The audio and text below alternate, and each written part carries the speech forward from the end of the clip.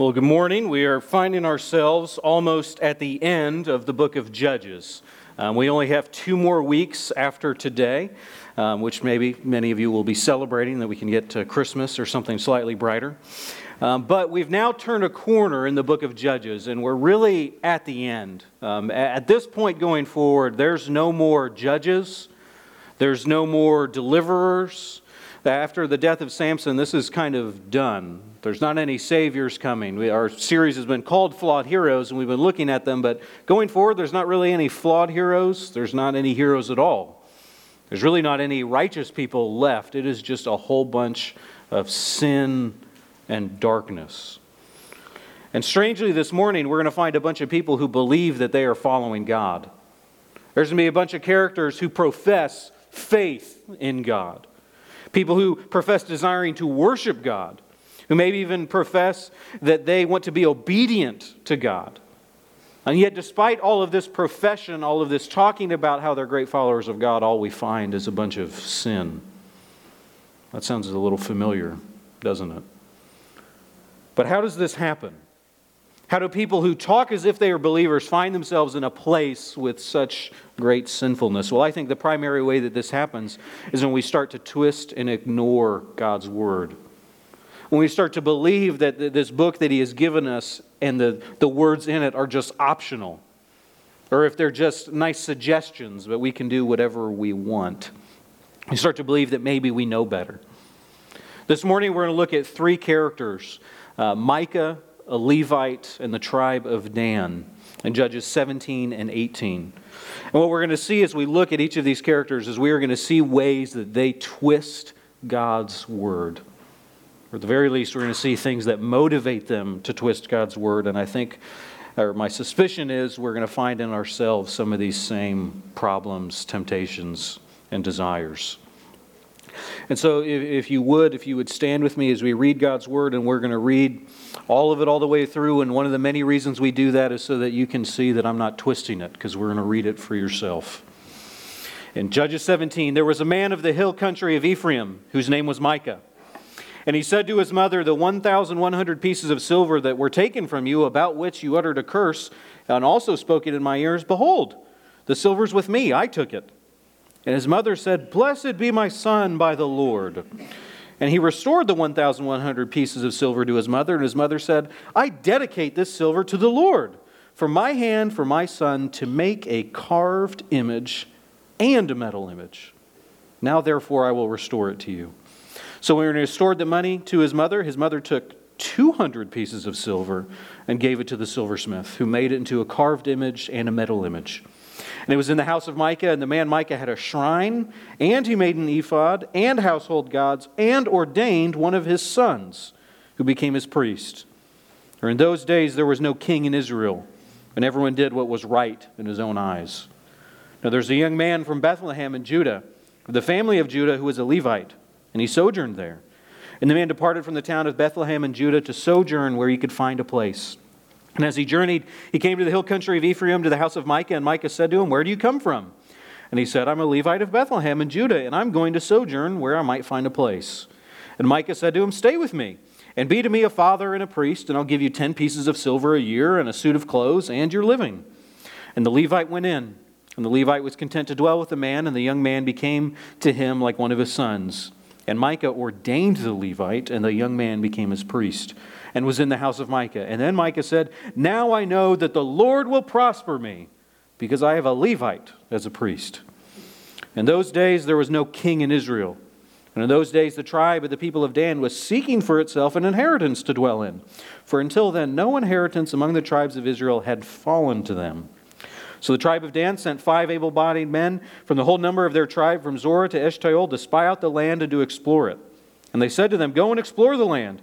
And they came to the hill country of Ephraim, to the house of Micah, and lodged there.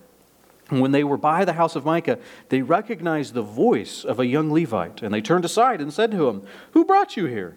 What are you doing in this place? What's your business here?"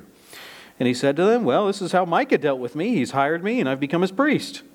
And they said to him, "Inquire of God, please, that we may know whether the journey on which we are setting out will succeed." And the priest said to them, "Go in peace. The journey that you go is under the eye of the Lord." And the 5 men departed and came to Laish and saw the people who were there and how they lived in security after the manner of the Sidonians, quiet and unsuspecting, lacking nothing that's in the earth and possessing wealth. Now they were far from the Sidonians and had no dealings with anyone. And when they came to their brothers at Zorah and Eshtaol, their brothers said to them, "What do you report?" And they said, "Arise, and let us go against them, for we have seen the land, and behold, it is very good. And will you do nothing? Do not be slow to go and to enter it and possess the land. For as soon as you go, you will come to an unsuspecting people. The land is spacious, for God has given it into your hands, a place where there is no lack of anything that is on the earth." So the 600 men of the tribe of Dan, armed with weapons of war, came out from Zorah and Eshtaol, and they went up and encamped at Kiriath Jearim in Judah. And at this account, to this day, to this place is called Mahaneh Dan, to this day. Behold, it is west of Kiriath Jearim. And they passed on from the hill country of Ephraim and came to the house of Micah. And the 5 men who had gone out to scout the country from Laish said to their brothers, "Do you not know in these houses there is an ephod, household gods, a carved image, and a metal image? Now therefore consider what you will do." And they turned aside and came to the house of the young Levite at the house of Micah and asked about his welfare. And the 600 men of Danites, armed with their weapons of war, stood by the entrance of the gate. And the 5 men who had gone out to scout the land went up and entered and took the carved image, the ephod, the household gods, and the metal image, while the priests stood by the entrance of the gate with 600 armed men with weapons of war. And when these people went into Micah's house and they took the carved image, the ephod, the household gods, and the metal image, the priest said to them, "What are you doing?" And they said to him, "Keep quiet, put your hand on your mouth, and come with us. Is it better to be us a father and a priest? Isn't it better for you to be a priest to the house of one man, or to be priest to a tribe and a clan of Israel?" And the priest's heart was glad. And he took the ephod and the household gods and the carved image and went along with the people. And he turned and departed, putting the little ones and livestock and the goods in front of them. And when they had gone a distance from the home of Micah, the men who were in the houses near Micah's house were called out, and they overtook the people of Dan. And they shouted to the people of Dan, who turned around and said to Micah, "What's the matter with you, that you come with such a company?" And he said, "You take my gods that I made, and the priest, and go away, and what have I left? How do you then ask me what's the matter with you?" And the people of Dan said to him, "Do not your voice be heard amongst us, lest angry fellows fall upon you, and you lose your life with the lives of your household." And the people of Dan went their way, and when Micah saw that they were too strong for him, he turned and went back to his home. But the people of Dan took what Micah had made and the priests who belonged to him, and they came to Laish, to a people quiet and unsuspecting, and struck them with the edge of the sword and burned the city with fire. And there was no deliverer, because it was far from Sidon, and they had no dealings with anyone. It was in the valley that belongs to Beth Rehob. And they rebuilt the city and lived in it, and they named the city Dan, after the name of Dan, their ancestor, was born in Israel. But the name of the city was Laish, the first. And the people of Dan set up the carved image for themselves. And Jonathan, the son of Gershom, son of Moses, and his sons were priests unto the tribe of Danites until the day of the captivity of the land. So they set up Micah's carved image that he made, and as long as the house of God was at Shiloh. The grass withers and the flower fades, but God's word stands forever. Let's pray. Lord, I ask that you would come be here this morning. Lord, that you would illuminate your word. You would help us to see what you have to teach us. Lord, teach us how to not twist your word, how to listen to all of it. Lord, anything that comes out of my mouth that's just from me and not from you, would it just go in one ear and out the other? Because we want to hear from your voice and your word this morning. Pray this in your holy and precious name. Amen. And you can be seated. So the first character we're going to look at is Micah. And so the first temptation or first way that we can twist God's word is we want success without submission. Is we want success without submission. This is Micah's temptation. This is what Micah does. And let me kind of summarize the story from Micah's perspective, because he bookends the narrative. He starts at chapter 17, right? It's really all about him, and then he kind of takes a backseat and disappears, but then he shows up again. And so right away he's introduced to us as somebody who steals from his mom, and he gives the money back, not really because he's sorry, but because she was going to curse him, and he hears about it. So his mother's so happy, she makes an idol out of silver, and Micah takes that, and then he makes even more idols and more images. And a traveling priest happens to wander by, and Micah tells him and convinces him to come work for him, and he pays him. And he's convinced that this is what's going to bring him success. But then the tribe of Dan comes by, and they take all of his idols, and they take his gods, and he goes up to try and get them back, realizes they're too strong, and he just kind of goes home empty-handed and sad. And that's the end of the story for Micah. That's his story. It's not really that great. And I told you, there's not really any heroes here, and Micah's definitely not one. And his primary desire seems to be that he wants the success and the rewards that come from God. We see this in 17:13, where he ends it and says, "Now I know the Lord will prosper me." Because that's what he wants. He wants to be prosperous. He wants to be successful. He wants all the rewards that God has to offer. And he thinks that he can get those without actually submitting to God. He thinks he can get the rewards and the success that comes from God without actually obeying that God. And we see this right away in his introduction. He shows up as a thief. He's stolen an obscene amount of money. It sounds familiar. It sounds kind of like the amount of money that Delilah had last week when we talked about her and Samson. And he turns it over and fesses it up. But we look at 17:2, and he said to his mother, "The 1,100 pieces of silver were taken from you, and about which you uttered a curse, and you also spoke it in my ear. So I heard you say, cursed be whoever took that. And man, I don't want none of that. I don't want to be cursed. So here you go. Have it back." That's him. That's not very repentant, is it? Does it sound very repentant? Especially God's word, it tells us that when you steal money and you return it, you're supposed to give more back. So to pay with interest. You're supposed to make reparations for this. You're supposed to make up for what you have done to show that you really are repentant. But he doesn't do any of that. He just doesn't want to be cursed. So here, take it back. And his mom responds so weirdly. 17:2, his mom says, "Blessed be my son by the Lord." Which is really out of character.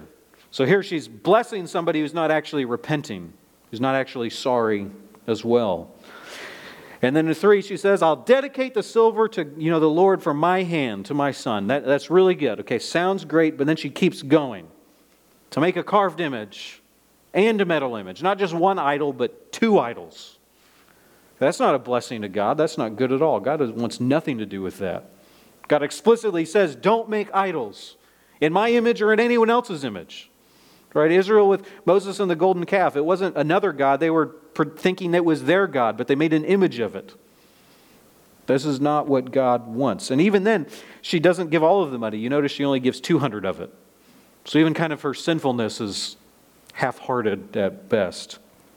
But Micah believes that he can just play lip service to God, that he can kind of go through the motions without actually submitting to God. And it's ironic given his name because Micah's name means, who is like God? It's a question. Who is like God? Well, the answer is rhetorical. It should be no one. No one's like God. God's the only one. Who else could we ever worship other than God? That's what Micah's name means, and that's what his life should point to. Ironically, he has more idols than anyone else in the whole book of Judges that we find. 17:5, the man Micah made a shrine. So he made a special place he could go and set up and worship. Then he made an ephod, which sounds familiar. Gideon did that. Gideon just did that once. Micah's done even more. And his household gods. So then he has other gods separate from his shrine, separate from his ephod. And he ordains one of his sons who became a priest. There's a lot to unpack there, but this is not somebody at all who believes that nobody is like Yahweh. This is not somebody who believes that nobody is like the God of the Bible. In fact, he's got lots of gods like Yahweh. He's got a whole collection. I can only imagine if he had that many, he's probably got more than anyone else. Maybe he's inviting other people to come over and look and see them all. This is a lot of gods that aren't God. And his ordaining of the priest is especially wicked and wrong because he's not a priest. He shouldn't be ordaining anyone. People should only be ordained by other priests, especially the high priest. The only people who should be priests are Levites. So he is going through the motions kind of outwardly to look like he's obeying God, and yet he's not at all. But he's in luck because there happens to be a priest who wanders by, who is a Levite. And so he convinces him to come stay with him. He pays him, right? Because he wants to look like he's doing things well. And this Levite agrees to come with him, and then he ordains that Levite, which again he shouldn't do. This guy should already be ordained anyway, but Micah wants him to be under his own authority. And then ends saying, now I know I'm going to prosper. Not just I'll prosper. God's going to prosper me because look, I'm going through the motions. I've got some things right. We see the consequences of his sin. He thinks that if he just worships God if he just gets the right priest, then things will be good. God's going to overlook all the other stuff. He doesn't actually have to submit all of his life to him. He can just submit, part of it to him. And maybe part of it to some of these other gods, part of it to this ephod, part of this to other things. But all of this ends up getting him in trouble. All of these idols, All of these household gods, they all do what sin does. They betray him and they don't save him. They leave him. They get taken from him, and he goes to try and fight, realizes that he doesn't have any strength, he can't do anything about it, his gods aren't going to help him, his priest isn't going to help him, and he just turns back sad and goes home. And that's it for him. And that's what sin always does to us. Our idols cannot save us, our sin can't deliver us, and if we try and gain rewards from God and we never actually submit to him, what's going to happen is we're going to end up like Micah at the end, disappointed and sad. In contrast to Micah, we have Jesus, who Jesus wasn't interested in the success of the world. Jesus was interested in submitting to God's word and submitting to God, which is also his own will. Jesus came, and when he was offered all of the things and offered money and offered stuff even from the devil who tried to say, here, I'll give you all the kingdoms of the world. They're yours. Just compromise a little bit and then you can have it. He says, no, I don't need to do that at all. Get behind me. And yet, too often, we're much more like Micah than Jesus, where instead of submitting to God wholeheartedly, we are tempted by other things. And we think if we just pretend to go through some of the motions, we just show up on church on Sundays, maybe then God will bless me, and that's enough. And I just read my Bible today, now God's going to bless me, now I can go do whatever I want. Instead of, no, we got to submit to him with everything, not just part of it. It's one of the ways we're tempted to twist God's word. The second we find with the priest. And here, another temptation we have is that we seek significance among men instead of service to God. Our point number 2 is that we can seek significance among men instead of service to God. And this is the problem that the priest has. I mean, we look at his life throughout the story, we see somebody who has forgotten what it means to actually serve and obey God, and instead is interested in the trappings of the world. And we're introduced to the priest. He's wandering around looking for a home. Okay, he's not in Shiloh where the tabernacle is, where the Ark of the Covenant is, where all of the other priests are. He's wandering looking for somewhere else to be. And this actually isn't bad.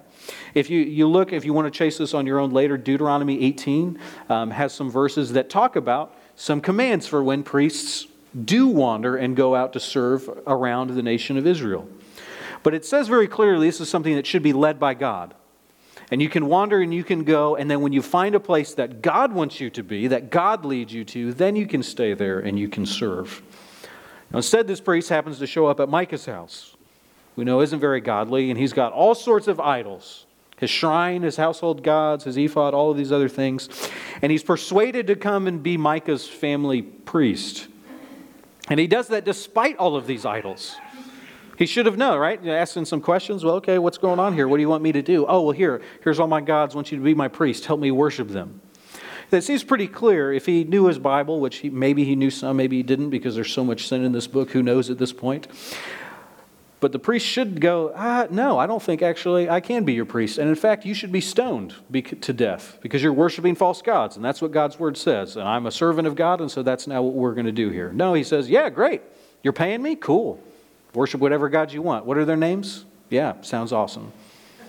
That's what the priest does because he wants significance.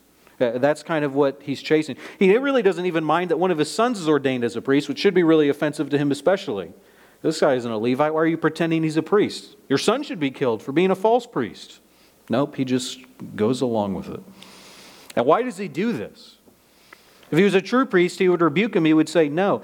And the reality is he was willing to ignore God's word if the pay was right. The priest was really willing to ignore and twist the scriptures and not really care about what God says as long as it was going to work out for him.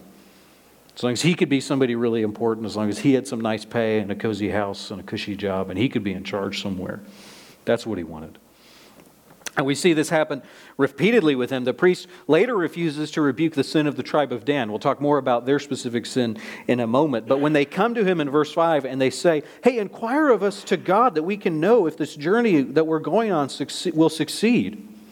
Say, hey, we're going out, we're trying to find some land. This is the place we're kind of thinking of. Hey, do you think God's going to be with us and give us this land? Okay, what the priest should have said is, no, God already told you some land that's yours. In fact, he gave it very specifically. Didn't you read Joshua? There was a whole bunch of chapters in there about all of the land, and you're in there, and it lists the cities, and these cities aren't on there. So you don't need to be sending out spies. You need to go back over there. God will not bless this. This is sinfulness. That's what the priest should have said, but yet what does he say? He says, go in peace. Peace, peace. The journey which you are on is under the eye of God. He lies to him. And the prophets, especially Isaiah and Ezekiel, they will frequently rebuke the religious leaders and the priests in their day for this very thing. They will say, why are you telling people peace, peace, where there's no peace? Say, why are you blessing people's sinfulness when God says, no, that's not good? Why are you saying, yes, this is good, this is wonderful, do what you want, God is with you. He blesses this, this is great. When God's word tells you, no, this is not good, stop doing that. You need to repent. He overlooks their sin. Why? Because he wants to be approved of. And this is the temptation many leaders face. Right? Tempted to overlook the sin of the people around them. And I get that. I definitely get part of that, right? Because I don't know many preachers that really enjoy rebuking people and telling them how sinful they are. Okay, none of us really enjoy rebuking anybody. None of us definitely really enjoy being rebuked, if we're very honest. Because rebuking people and telling them how sinful they are isn't really a good way to get a lot of applause. Okay, you can get it if you rebuke other people who aren't in the room, especially if we don't like any of them anyway. We all really like that. But we don't like it so much when we're told about what's wrong with us. And yet that's what the priest does. He's happy to tell and overlook God's word and tell these guys that everything they're doing is good. Why? Because he wants significance. He has no problem lying and downplaying God's word, because God's word might get in the way of his own rise. God's word might get in the way of him getting this steady paycheck from Micah. And so then later he gets his wish when the tribe of Dan comes and they take all the idols. They invite him to come with them. They give him promotion. In 1819, they said to him, hey, quiet your hand on your mouth. Come with us. Be our father. Be our priest. Or is it better for you to be a priest in the house of one man, or to be the priest of a tribe and a clan of Israel? And his heart was glad. He gets promoted.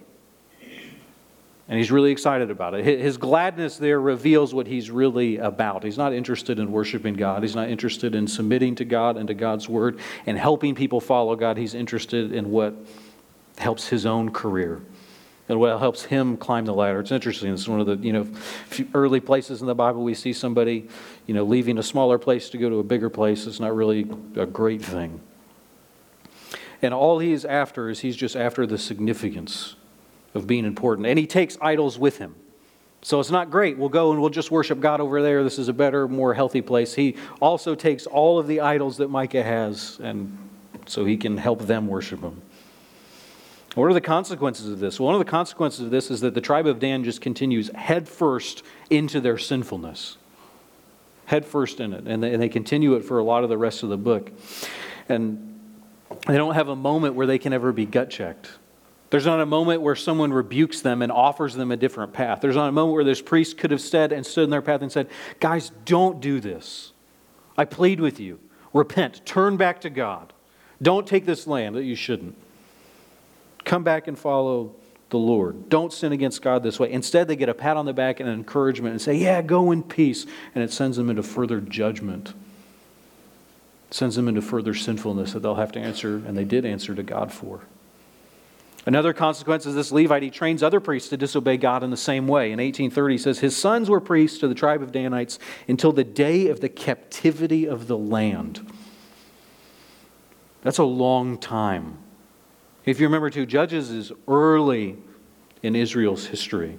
There aren't any kings yet.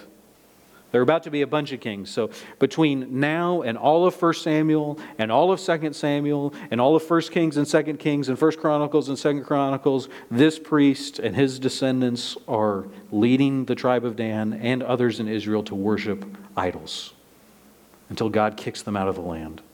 It is generation after generation after generation after generation after generation of sin and idol worship. And it started because this man didn't want to rebuke people and wasn't actually interested in serving to God. He just wanted to be really important. And however he got there was fine. He didn't care about the fallout or the consequences. And the consequences, again, are grave. The priest's changing of God's word, it leads to idolatry for almost all of Israel's existence. And we see where this happens again in 31. In 1831, it tells us, and they set up Micah's carved image that he made. And it was there as long as the house of the Lord was in Shiloh. So the tabernacle, the Ark of the Covenant, the place where they should be worshiping is over there. It's at Shiloh. They should know where it is. That's where the real priests should be. Judging what we know from the book of Judges, maybe they're not so great there either. And yet, the whole time they're setting up another house, a false tabernacle here where false priests could falsely worship God, and that sin lasted for generations. This is why it's a big deal when spiritual leaders don't really care about worshiping God, don't really care about submitting to God, don't care about serving God, and just care about their own awesomeness, their own greatness, their own platforms, their own brands. It has long-term effects. It doesn't just affect people here. His sin affects the generations in Israel to come. And we get the identity of this priest finally at the end of the story, and it's quite a shock in verse 30. It tells us his name is Jonathan, the son of Gershom, the son of Moses. This is Moses' grandson who does this. That's part of why it doesn't tell us who it is in the beginning, because it should be quite the shocking reveal of look at how quick things fall apart. It only took 2 generations after Moses for this to happen. It didn't take that long. Some of this maybe first off, it should remind us, and I've said this before, that God doesn't have any grandchildren. Ultimately, every single one of us has to decide, are we going to worship and serve God or not? Just because our parents were Christians, just because we grew up in church, just because our grandparents grew up in church, ultimately all of us, one day when we stand before the throne of God, we stand there alone. There's no one else there with us, except for Jesus, if we put our faith in Him. We have to decide if we're going to obey God or not. Maybe for some of you, if your grandchildren are not walking with the Lord, this might bring you some comfort. If Moses' grandchildren weren't either, he was doing some really awful stuff. Maybe you're not alone. But we see with Jesus, in contrast to this priest, which is also in contrast to this priest, you notice where is this priest from? He's from Bethlehem. What should you think of anytime you think of Bethlehem? Well, you should think of David, and then you should quickly think of Jesus. It's the place that he was born.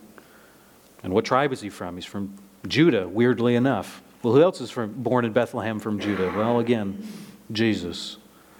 But unlike this false priest, Jesus is a true priest and a better priest. That's part of why our call to worship was Jesus is the high priest, who though he's tempted in every way like us, he was tempted and offered all sorts of things all of the time. And yet, he turned all of them down. He was sinless. Even when offered everything, even people, you can only imagine, we have, Jesus being tempted in the desert with the devil, but I can only imagine there were plenty of times he was tempted by other things at other times by people.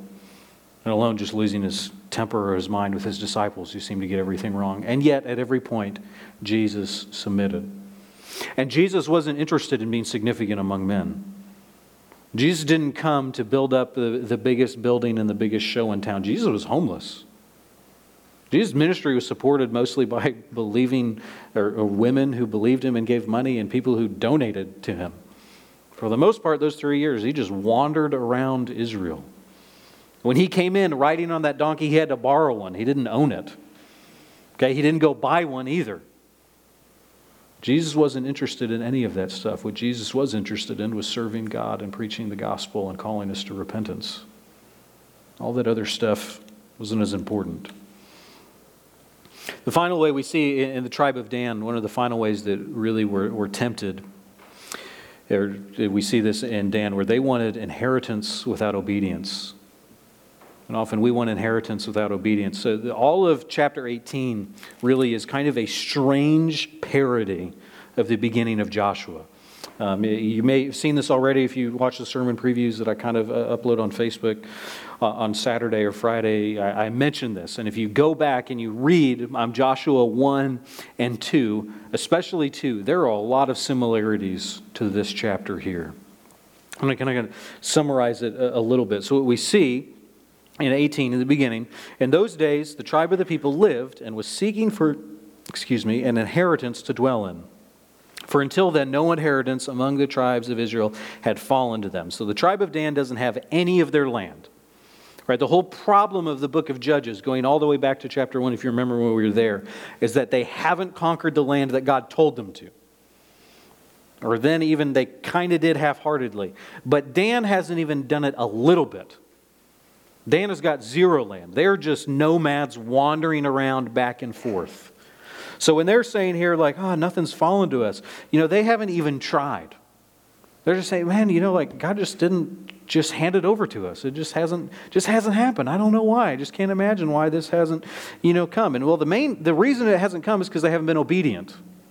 They haven't done what God asked them to do. So verse 2, the people of Dan, they send 5 able men from the number of their tribe from Zor to Eshtaol to spy out the land. Go out and explore. So just like Joshua did, they send out their own spies. Instead of 2, they're sending out 5. But it's not to see the land that God has given to them. It's not to see the land that God told them, this is your land. It's to go look out elsewhere, to go outside of Israel, to go look at other land to see if they can find some other place. You can just imagine why they do that. Well, they probably didn't like the land that God had given them. Or maybe it was too hard. They wanted to go after somewhere else. God's already explicitly told them they don't need to send any spies. All they need to do is open up their Bibles and read, and yet they don't want to do that. They do what many of us do, is when God says something that we don't like, we go somewhere else for a different answer. Well, I don't like what you said there, God, so I'm going to find someone else. Maybe I'm going to find another preacher who tells me that what you said here actually isn't that and it really means something else, because that's what I want it to mean. So let me see where I can find that. And so they do this, and it's kind of weird. These 5 spies, they stumble into the house of Micah, which is a parody of how the original 2 spies stumble into the house of Rahab. Now with Rahab, it's unusual. If you remember, she's a prostitute. They go into the house of a prostitute, and yet at this prostitute's house, they find a woman strong in faith, a foreigner professing faith and belief and hope in Yahweh. More orthodox faith than the spies had at that point. And so here they stumble into the house of Micah. It's an Israelite. You think that's good? There's a Levite priest here. Surely this should be a place we should find good orthodox faith, and yet it is atrocious. There are more idols than you can count. He stumbles into the house of an idolatry. And so later, they find him and they ask this priest in 5, hey, is God pleased with us? Is this good? Is He going to bless our journey? Is He going to give us this inheritance? Because we don't want to obey and get it. We're trying to find a different inheritance so we can kind of get, without doing what God wants. Is there a way we can get the blessings of God without submitting to Him? That's really what we want to do. And they're asking a different priest. Right? If you notice, this is what they're doing. Well, the last priest we asked, he didn't like this. He said this was bad. So I'm going to go find another one. And I'm going to keep asking priests until they tell me, yes, go in peace. This is what you want. Because when you're going out to look for answers, you're always going to find them. Right? In our information age, with how much is on the internet and how many books and blogs and articles and whatever else there is, you are always going to find somebody somewhere who has the same opinion that you already had before you started looking. It's not that hard to find. And that's what many of us do. That's what many people now are tempted to do. Well, I don't like what this is, so I'm going to do some research, which means I'm just going to dig and look until I find somebody who agrees with what I already thought and just affirms me. Maybe they have another fact that I didn't have or something. That's so much of what we're tempted to do, even when it comes to God's Word. And that's what they do. Well, I don't like what this says. I don't like what God wants us to do. Surely He didn't mean that. He must have meant something other than what He said. So let's go see what we can find. And when you're looking for sin, you're always going to find it. So the tribe goes, they find a place. It's outside of the land of Israel. It's somewhere that they shouldn't be. Somewhere God hasn't not just given to them. It's not Dan's. It's also not any of Israel's. And they see in 7, and the people here, how they lived in security, after the manner of the Sidonians, quiet and unsuspecting. Lacking nothing is in the earth, possessing wealth. They were far from the Sidonians. They didn't have any dealings with anyone. These people have all of the blessings that Dan would have if they would just be obedient. Is what it's trying to show us here. It's not just going on these lengthy descriptions of these just to make us feel bad for these people that they conquer, though also we should. What it's trying to do is saying, hey, look, here are these people that if Dan would just submit and obey, they could get this inheritance. But now they're trying to take it from someone else. They're trying to get this other inheritance because they don't want to actually obey. So the spies return, tell everyone in 18:9, arise, let us go against them, which arise is almost always used to be like, hey, let's go be obedient, lift up, let's do what God's called us to do. We've seen the land and it's very good. Which is ironic and sad to state because it's not good because it's been blessed by God. It's good land and it's not their land. And my favorite part is the next, because it's so ironic, of don't be slow to enter and possess this land. What do you mean don't be slow? All you've done is be slow. Been slow for generations, just slow in not doing what God has called you to do.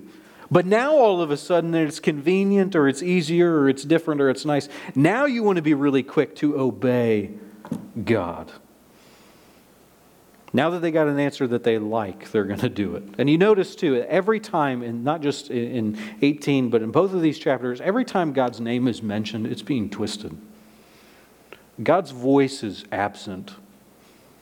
And it's not because He's not speaking to them, they don't know where else to go. All of these things that they do are explicitly told them not to do in God's Word. He's already spoken. They don't need to listen to Him again. They need to obey what He's already said. But they keep looking in other places. They're saying, look guys, God's blessing whatever you want to do here. And so they go, and on their way there, they make sure that they can steal all of those idols from Micah, because that's a good collection. So nice God, let's add them. And so they burn the city that's there, and 29 tells us they named the city Dan, after Dan, their ancestor, who was born in Israel, but the name of the city was Laish at first. God wants us to know that they can call that city whatever they want, but it's not really Dan, and it's not really Israel, and it's not really theirs. God recognizes that it's not their inheritance. Tribe of Dan, they didn't like what God's word said. They didn't like what the inheritance was going to be, so they went to find something else without obeying. And I think that the way that this chapter is written and trying to unfold, and why it's kind of compared to Joshua and the way that it's deliberately doing that, is it's trying to show us that they're trying to rewrite God's word. They're trying to recreate their own story, not doing what God has asked them to do, but doing their own thing. And this is what so many still are tempted to do today. When they don't like what God's word says, when it tells them, no, you shouldn't do that, when it tells them, yes, you should do this, we change it. There's something pricks our conscience that makes us uncomfortable, we just run somewhere else so we can make that pain go away instead of being obedient, instead of listening. The problem is that all of these different ways of twisting God's word, they lead us further and further from God. And they lead us further and further from the gospel. The good news of Jesus is that He has spoken. His word's right here. We can know exactly what God has to say about so much, about everything that we need. It's sufficient for everything pertaining to life and to godliness. We can hold it in our hands, we can read it. And yes, like some passages are harder to understand than others. Like this one is a good example of that. It's a hard passage to wrestle with. This whole book is tough to grasp. But especially when God's word is difficult, we have choices. We can say, well, I can try and submit to God's word, or I can ignore it, can twist it, can change it, can go do something else. But this is the only book in which we're going to find Jesus. This is the only book in which we'll find the truth. And when we twist and distort God's word, what we do is we twist and we distort Jesus. We don't get the Jesus as He's revealed in the Bible anymore. We get a Jesus who looks a lot like us. Or a Jesus who looks a lot more like we want Him to look. You can find a bunch of people who like Jesus, might even profess faith in Jesus, or say they're a big fan of Jesus, but a particular kind of Jesus. A Jesus who agrees with everything that they think already. A Jesus who loves them in the way that they want to be loved. A Jesus who doesn't give any commands that they don't like. And when we twist and we manipulate and we're motivated by these different things to change God's word, what we do is we lose Jesus. And we don't need a Jesus who looks like you or me. We need Jesus as He is. We need the God who is revealed in Scripture. We need the truth. We don't need a version that makes us comfortable. We need the Jesus who came down to earth to die on the cross for sinners like you and me. Who came to die for sinners like Micah. Who came and offered the invitation for even evil men like Moses' grandson. A God who shows mercy and grace even to those who don't deserve it, like everybody in this chapter. Everybody in this chapter should be stoned and killed for their disobedience to God. And yet they're not. And the fact that they're not is a mercy from God. It's His grace. We need that Jesus. The Jesus who has mercy and grace for sinners like you and me, and yet He doesn't affirm it and say, it's great, it's good, go do whatever you want, keep sinning all that you want. Who invites us to a different way. Who offers us salvation and a new life, who can take our heart of stone and change us so that we can be born again. That's the Jesus that we need, who invites us to turn to His Word and submit and to follow Him. When we twist God's Word, we end up in very dangerous places. So this morning we've just looked at these three characters. We've seen Micah. We've seen his desire that he just wants success without submitting to God. We've seen the Levite. He just wants to be significant among people and he isn't interested in serving God. And we've seen how the tribe of Dan, they want the inheritance, all the blessings of God without any of the obedience. And so the question for us, we all have to be honest and ask ourselves is, are we going to twist God's Word? Or are we going to submit to it? Are we going to ignore it? Or are we going to obey it? Because if we twist it, if we change it, what we end up doing is we end up missing Jesus. And He's what we need more than anything else. Let's bow our heads and pray, and I'll invite our worship team to come up. Lord, I just ask that You would be with us. Lord, I thank You for the gift of Your Word that You have given to us. Lord, I thank You for the gift of Your Holy Spirit that You've given to help us understand Your Word. God, I pray that You would be gracious to us even more, Lord, that You would draw us to Yourself, God, that You would help us to have an even greater appreciation for the salvation and the gospel that You have given us. Lord, would we be a people who do not twist Your Word but submit to it? Would we be a people who don't just pretend to follow You, but who actually obey You? And we know and acknowledge that we can only do that if You help us. So would You? And we pray this in Your holy and Your precious name. Amen. Won't you stand as we continue to worship our Savior through song? I hope when the roll is called up yonder that you all will be there. And if you haven't put your faith in Jesus, I implore you to do so. I want to ask, before I read our benediction in Hebrews, I want to ask that you would pray for me this week. Next week, we are going to hit the hardest chapter in the book of Judges. And it's probably one of the hardest chapters to preach in the Bible. If you wonder why I say that, just take a look at it, and then you'll understand. And then pray for me, please, so that we can hear what it is that God has to teach us. Hear our benediction from Hebrews 13. Now may the God of peace, who brought again from the dead our Lord Jesus, the great shepherd of the sheep, by the blood of the eternal covenant, equip you with everything good that you may do His will, working in us that which is pleasing in His sight, through Jesus Christ, to whom be the glory forever and ever. Amen. God bless you. Go in peace.